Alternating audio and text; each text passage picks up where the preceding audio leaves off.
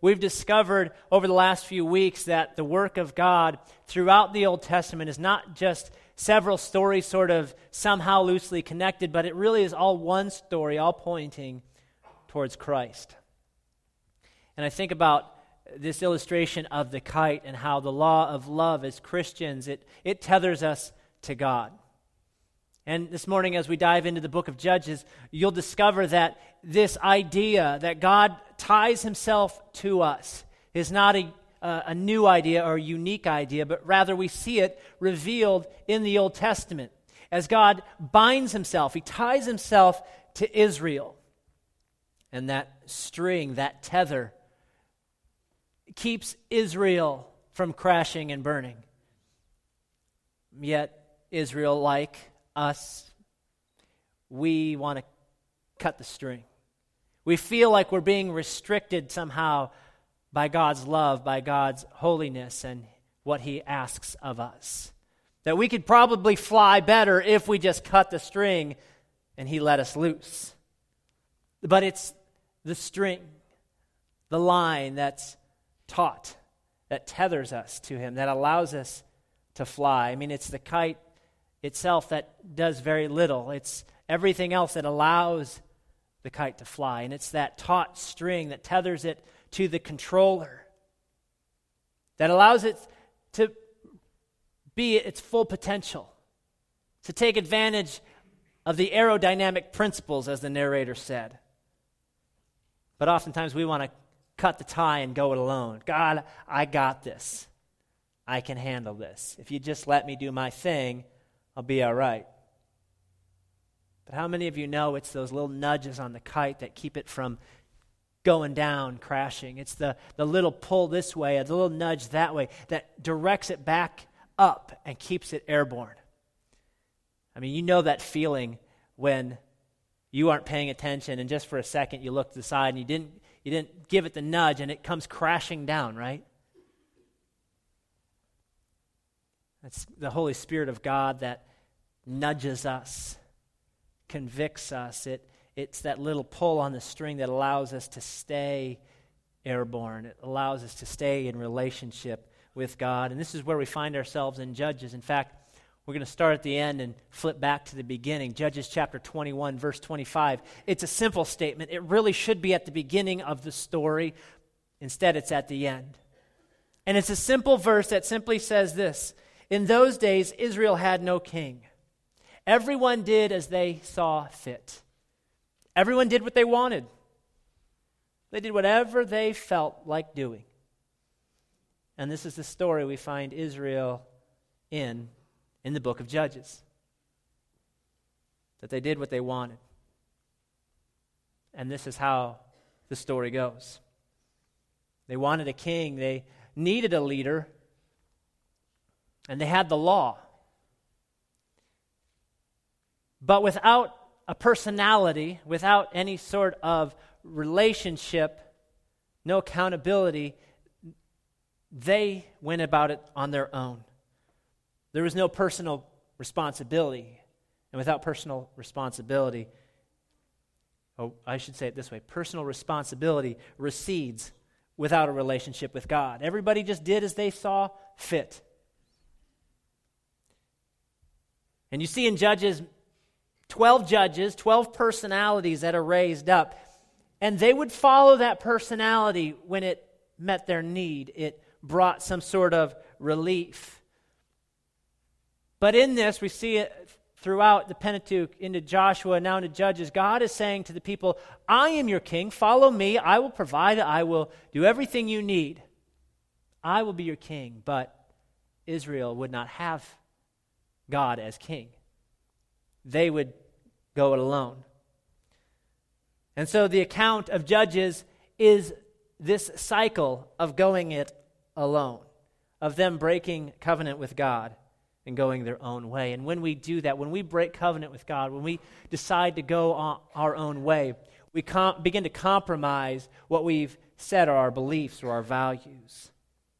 We see in this book a book of evil and lawlessness and calamity, for that is what fills the pages of the book of Judges. Violent invasions, apostate religion, unchecked lawlessness, and tribal civil warfare. At the beginning, you have military failure. You have the judges who come in to judge the people and lead them. But by the end, you have complete and utter moral failure. And I think we need to consider the whole story. The whole story of what God is trying to do with his people. And this is important, as we've discovered throughout this series, the story, and as we will continue to study all the way into Easter, is that God has a purpose throughout the whole book of the Bible, and his purpose is to redeem for himself a people that would be his very own. He will not share. He will not have any other God before him. And what this book shows me or reveals to me is my tendency to rely upon myself, to seek my own pleasure, my own path of least resistance. As we dive into the book of Judges, we're going to start in chapter 2 today and let that govern our discussion this morning of the book of Judges. While we won't focus on the many stories, I want to focus on this first part. Judges chapter 2, we'll start in verse 6, and bear with me as I read a portion of it, because it really gives you and encapsulates the whole story of the book of Judges. Chapter 2, starting in verse 6, it'll be on the screen, or if you have YouVersion, the notes are on there as well. After Joshua had dismissed the Israelites, they went to take possession of the land, each to his own inheritance. The people served the Lord throughout the lifetime of Joshua and of the elders who outlived him, who had seen all the great things the Lord had done for Israel. Joshua, son of Nun, the servant of the Lord, died at the age of 110, and they buried him in the land of his inheritance, in the hill country of Ephraim, north of Mount Gaash. Verse 10, after the whole generation had been gathered to their fathers, another generation grew up, who neither knew the Lord nor what he had done for Israel. Then the Israelites did what was evil in the sight of the Lord and served the Baals. They forsook the Lord, the God of their fathers, who had brought them out of Egypt. They followed and worshipped various gods of the peoples around them. They provoked the Lord to anger because they forsook him and served Baal and the Ashtoreths. In his anger against Israel, the Lord handed them over to raiders who plundered them. He sold them to their enemies all around, whom they were no longer able to resist. Whenever Israel went out to fight, the hand of the Lord was against them to defeat them, just as he had sworn to them. They were in great distress. Then the Lord raised up judges who saved them out of the hands of these raiders. Yet they would not listen to their judges, but prostituted themselves to other gods and worshipped them. Unlike their fathers, they quickly turned from the way in which their fathers had walked, the way of obedience to the Lord's commands. Whenever the Lord raised up a judge for them, he was the judge and saved them out of the hands of their enemies as long as the judge lived. For the Lord had compassion on them as they groaned under those who oppressed and afflicted them. But when the judge died, the people returned to ways even more corrupt than those of their fathers. Following other gods and serving and worshiping them, they refused to give up their evil practices and stubborn ways. Isn't that how it is for all of us? Do you see the cycle in your own life? Let's explore that a little bit this morning. You see in the cycle of the judges, take this home as your homework, read through the book of Judges. The book of Joshua kind of sets it up that they are to go into the land and destroy the people of the land because the people were so evil, so corrupt, that God did not want them to corrupt the Israelites. And the Israelites disobeyed. Then they were defeated. And then there was deliverance. And then there was forgetfulness. And you'll see this cycle 7 times throughout 12 Judges. They would choose the short-term pleasures versus the long-term obedience of the promises of the covenant. And you'll see, even at the beginning, chapters 1 and then into 2 and 3, you'll see some partial obedience. You'll see even some success. Take, for instance, Judah, the tribe that's called to go first into the land. The Lord says, you go first into the land, I will be with you, you will have victory. Judah says, okay. It's interesting that the name of Judah, it means praise. So praise is going first, right, into the land. And the Lord says, you're going to start this victory. But Judah turns to the tribe of Simeon and says, why don't you help us out? Sounds like a good idea. Why not? Everybody could use a little help from their friends, right? Right? Buzz and Woody, the whole Toy Story thing. But the command to Judah was that they go in and take the land that was assigned to them, and the Lord would be their help. And yet Judah turned. It was partial obedience. They didn't trust God fully. They had an unbelieving belief. And they didn't destroy the people completely.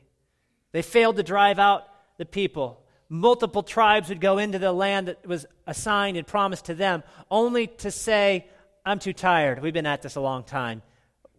We'll figure it out another time. They delayed their obedience. Can I tell you, church, that partial obedience and delayed obedience is still disobedience? Partial obedience or delayed obedience is still disobedience. And in their strength, it says, as you read through the book, that they at first enslaved the people because they were strong. They enslaved them. But how many of you know in your own life, the thing you think you mastered in your strength, in your weakness becomes your master? You can point at addictions and habits and things of that nature that you know at one point you totally controlled it. Lord, I got this. I can quit anytime. But those of you who are addicted to Candy Crush, you know what I'm talking about. But it's true. That which we think we have enslaved suddenly will become our master. And they compromised. Even in their marriages, they began to invite the culture into their life. They served the Baals of sensuality, of fertility, of success and riches. Simply said, sex, power, and money. Not a lot has changed. True? And their idols become their masters. We talked last week about idols, that even good things that become ultimate things become idols. And those idols then turn into strongholds and they become our master. Anything, I'll say it this way, our whole heart becomes set on things other than God and they become the idols in our life. Well, Pastor Jeremy, I don't have any idols. Well, I'm not talking to you. I'm talking to the person next to you. Look at the person next to you and say, you have idols. Right? We don't have, the little statues, that you have incense and you sacrifice cats to at your house. We don't have idols. But what if I was to ask you some questions? Like, in your downtime, what do you daydream about? What do you think about? What are you planning and trying to maneuver for?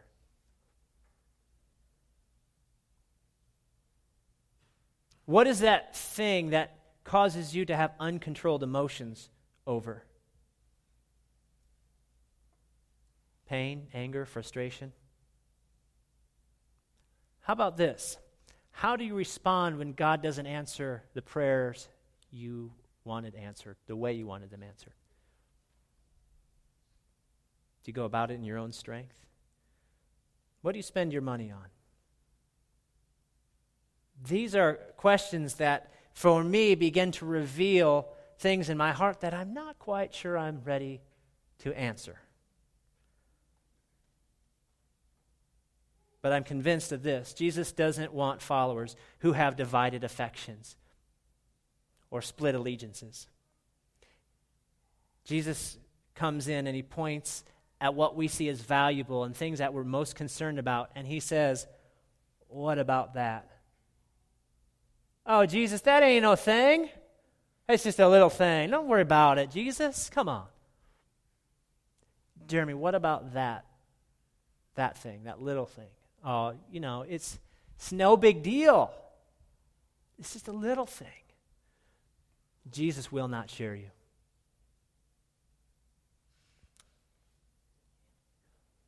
When you look at the book of Judges and you see this warfare, it's easy to see holy war.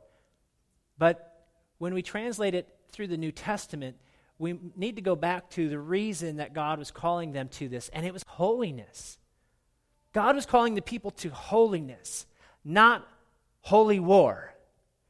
And I know as Christians, sometimes we see our values and our set of beliefs, and we say, well, I'm going to fight for that, and that's good and right, but even those things can cause us to go astray because we put that as the idol.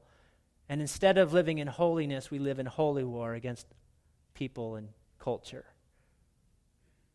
I could think of the fact that we value human life from conception. It's biblical. It's a value. Before it ever became politics, it was in Scripture. And taken to the extreme and that put up as an idol, I can see why it would cause someone to bust into an abortion clinic and start shooting doctors. What's holy about that? If you value life, you value all life. We're called to holiness, not holy war. And yet, in your life, we sing these songs, and we'll sing one to close. That the words are, "In Christ alone I place my trust." And the question to me is Christ alone in your life? Is Christ the only one? One author put it this way: Jesus plus nothing equals everything. Jesus plus anything equals nothing. He will not share you. But we want something else. That's our human nature. Even the story of the prodigal son that we explored last week. The son goes to the father and says, "Father, give me what is mine." Children, realize what your parents have is not yours. You didn't earn it. You should be paying rent. But the son goes to the father and says, "Daddy, give me what my inheritance will be." And the father says, "Okay." There's judgment in this. He says, "Son, you really want it that bad? I'm going to let you go your way. You want to sever the string that ties your kite to me? Go ahead. See what happens." Parents, you know what this is like when your child is trying at a young age to put their own pants on. And you're trying to help them and they say, "No, Daddy, I got this."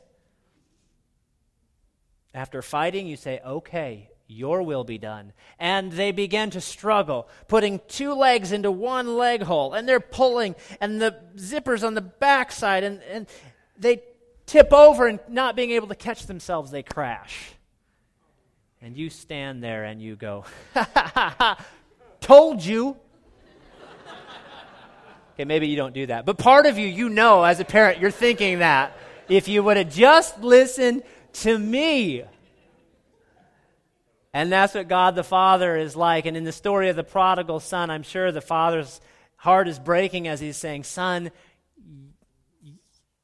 if you want, go for it." But then the son suffers because he's walked out of the protection and blessing of his father. He wanted to fly on his own, only to discover he could not. Why? Because God will not share us. His purpose throughout time is to redeem for himself a people that would be his very own. And after disobedience, which in its truest sense is rebellion, comes defeat, because God would not bless the people in disobedience. How evil would God be if he blessed you in your rebellion? That you would only go farther and farther from him.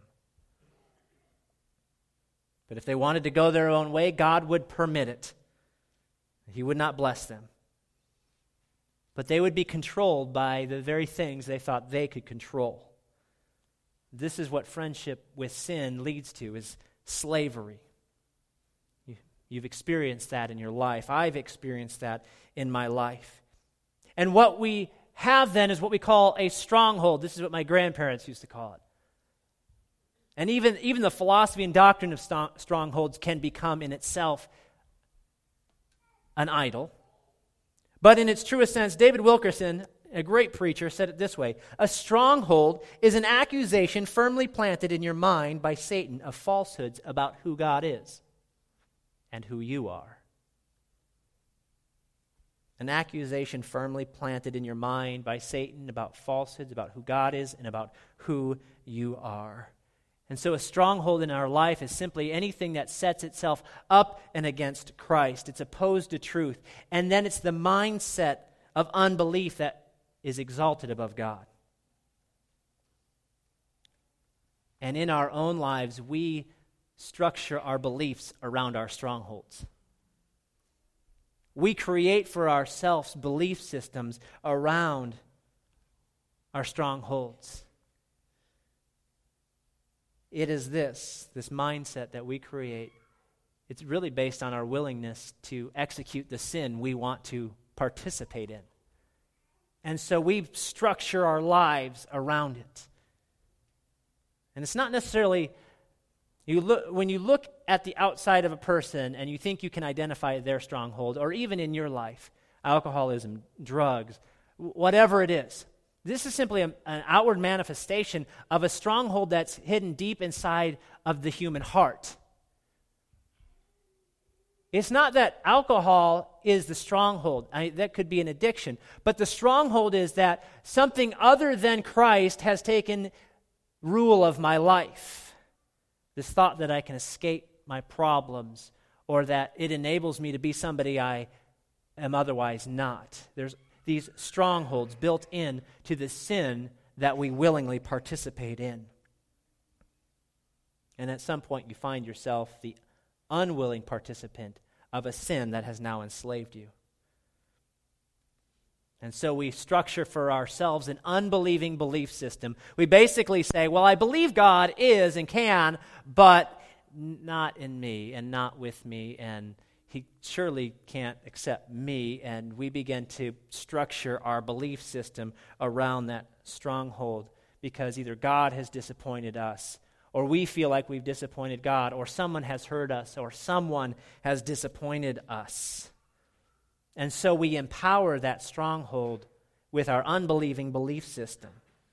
And we refuse, like the people of Israel, to dislodge the sin in our lives. Oh, it's just a little thing. Don't worry about it.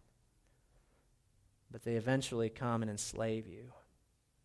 But the Lord is faithful. He hears their cries. He has compassion upon the people. He lets them come to the end of themselves, and then provides a judge who will lead them and bring them to freedom. When you read the story of the judges, you see in them, in the scripture, you'll see phrases like, and the Spirit of the Lord came upon this judge, and they performed either a supernatural act or had some sort of insight or wisdom or strength or boldness. And this judge who comes to the people of Israel is not there to enslave them, but rather to bring them out of enslavement, to bring them freedom, not condemnation. And freedom, like blessing, is the result of obedience. And so the judge calls the people back to obedience. He calls them to tie themselves again to the Lord like a kite. And you read at the end of each judge that there was peace in the land. And there was peace in the land for 40 years, beginning of the next chapter. And the people of Israel again did evil in the sight of the Lord. And they're back into the cycle again. I know none of you are like that, but I see it in my own life. This cycle of disobedience, defeat, and deliverance. And then I forget.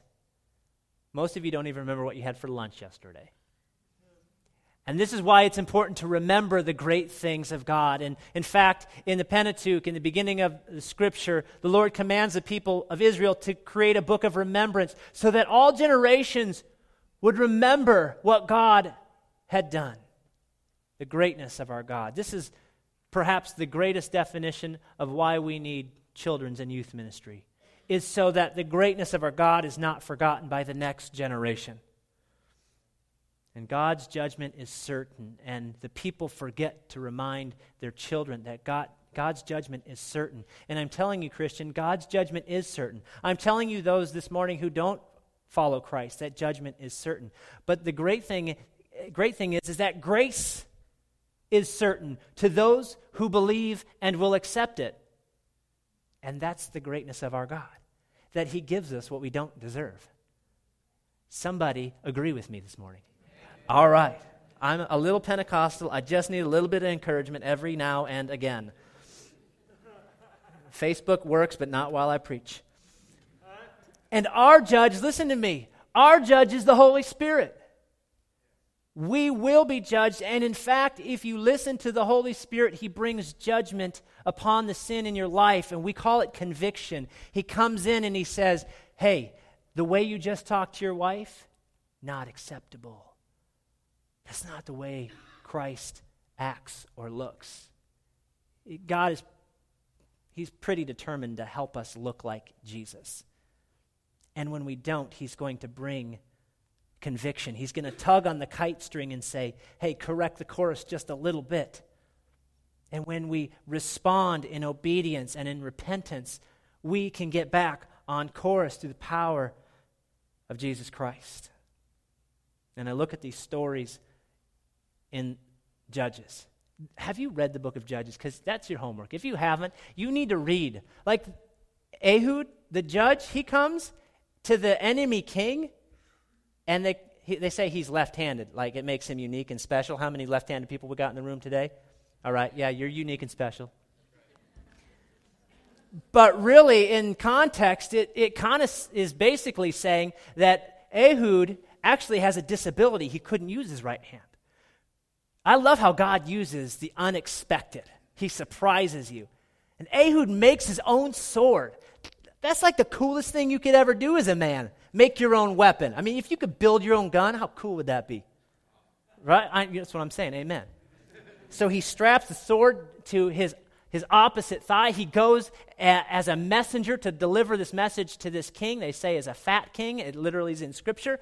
And it says that while he's giving the message, the guards had left. He whips out his sword like an assassin ninja.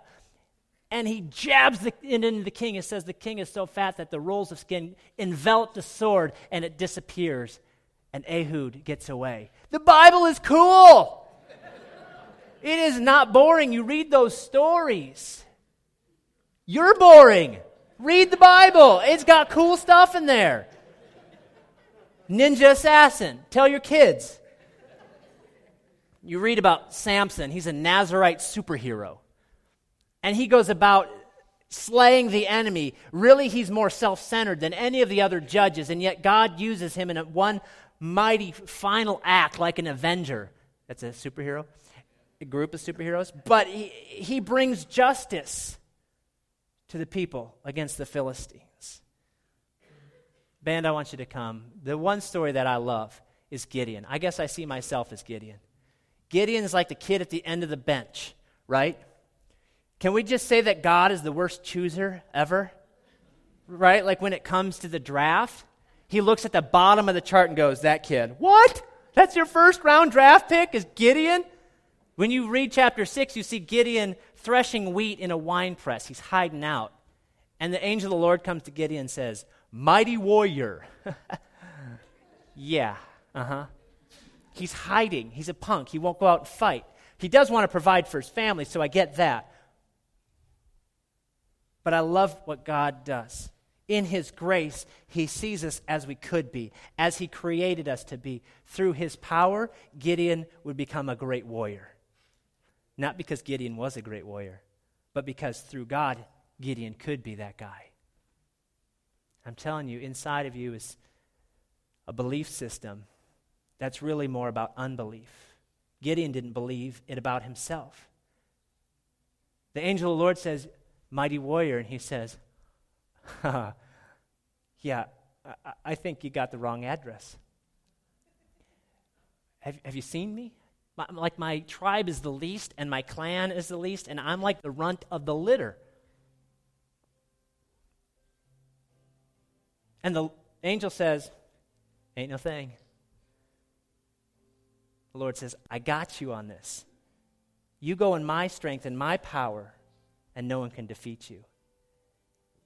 Gideon throws up his excuses. Where were you long ago when we were enslaved? I love how God answers him. He doesn't. God will not entertain your deceptive accusations about who he is and what his character is like. It's the strongholds that we've set up, the belief systems that lead us to believe that God is other than what Scripture tells us he is like. So when Gideon questions God, God doesn't feel the need to defend himself. He simply says, Gideon, I got a job for you, and I'll take care of you. And Gideon tests him, and the Lord comes through. But that's simply because of the stronghold in Gideon's life. He still didn't believe that God was really who he said he was. And what about you this morning? What does God say about you? And what are the strongholds in your life? Is Christ alone? Or is there some area of your life that's sort of off limits to God? God, don't touch that area. That's for me. We can deal with that later. And God's saying, no. Now's the time. There's conviction in this room this morning, not because of my preaching, but because of the word of the Lord and the Holy Spirit. And when you respond in repentance and obedience, realize that Israel didn't really repent. They simply said, we're desperate. And had they repented, repentance means turning 180 degrees and going the opposite direction. Do we really repent when convicted, or do we simply say, God, get me out of the jam that I'm in? I know what my tendency is. What about you? I love the illustration of Gideon because God plus any person equals a majority. Read the story of Gideon. See how it turns out. It's true what Romans 8:1 says, you are more than conquerors through Christ Jesus. That word conquerors, it sort of clues you in that there's a battle. And Israel didn't want to fight it. They got tired of it. What about you? Would you stand with me this morning? Through the power of the Holy Spirit, we can be more than conquerors. Not because you can do it, but because God can do it through you. He can empower you. He can give you boldness. He can give you all that you need when you put Jesus Christ in his place. When you read through the book of Judges this week, notice the character. These aren't perfect people. And I'm so thankful that only Christ is perfect and that all the other characters in the Bible, they sort of look like me. They have imperfections. They don't always do it the right way. But you take those 12 judges and you take the great qualities about them, and you know what it points to? The perfect character of Jesus Christ, the ultimate perfect judge, Savior, deliverer, mighty warrior. I mean, this is the picture that Judges is trying to set up for us, that no human could possibly do all of that. But Jesus Christ is the perfect judge, deliverer, Savior, rescuer, mighty warrior. I love that. It should get you excited. Because if you've never committed your life to Christ, be certain there is a judgment day. But that day could be today. You could say, Jesus, judge me, convict me, and bring me into relationship through your grace. There is therefore now no condemnation, the Bible says, for those who are in Christ Jesus. You are set free from the law of sin and death. That's a great and glorious promise. And church, what about you? What strongholds do you need to eliminate and destroy and get rid of in your life? Where do you need to walk in repentance and obedience this week? What does that look like for you? Would you allow me to pray with you as we leave this place? If you've never committed your life to Christ, this is your holy moment to say, Jesus, come in, and by the power of your Holy Spirit, bring me into relationship with God the Father. And for those of you who are struggling and suffering under strongholds, the Lord is here, and His grace is sufficient for you. For in your weakness, Scripture says, His strength is made perfect. Amen. Father, we are your people today. For those who are far from you today, who've never taken that step, we raise our hand to you and say, count us in. Jesus, come in to my life. Make your home in my heart and eliminate every other idol, every other god, every stronghold that sets itself up against you. And Father, for those who today, even by the conviction of your Holy Spirit, are recognizing their believing unbelief system, that while they believe you to be real and to be powerful in some way, have somehow set up a mindset of doubt and disbelief that dethrones you, that refuses to acknowledge your purpose and plan and power in their life. And this morning, by the power in the name of Jesus and His shed blood, we break every stronghold, every mindset, every thought that sets itself up against the name of Jesus Christ. Church, if that's you this morning, would you just simply lift your hand to Jesus? Jesus, I need you to break those strongholds. I cannot do it of my own accord. But by your power, by your Holy Spirit, Lord, bring the baptism of your Holy Spirit to give us boldness and supernatural power beyond just simple belief, but to step into a new reality of the spiritual. It's in the mighty name of Jesus I ask this. Amen. Amen, church. Thank you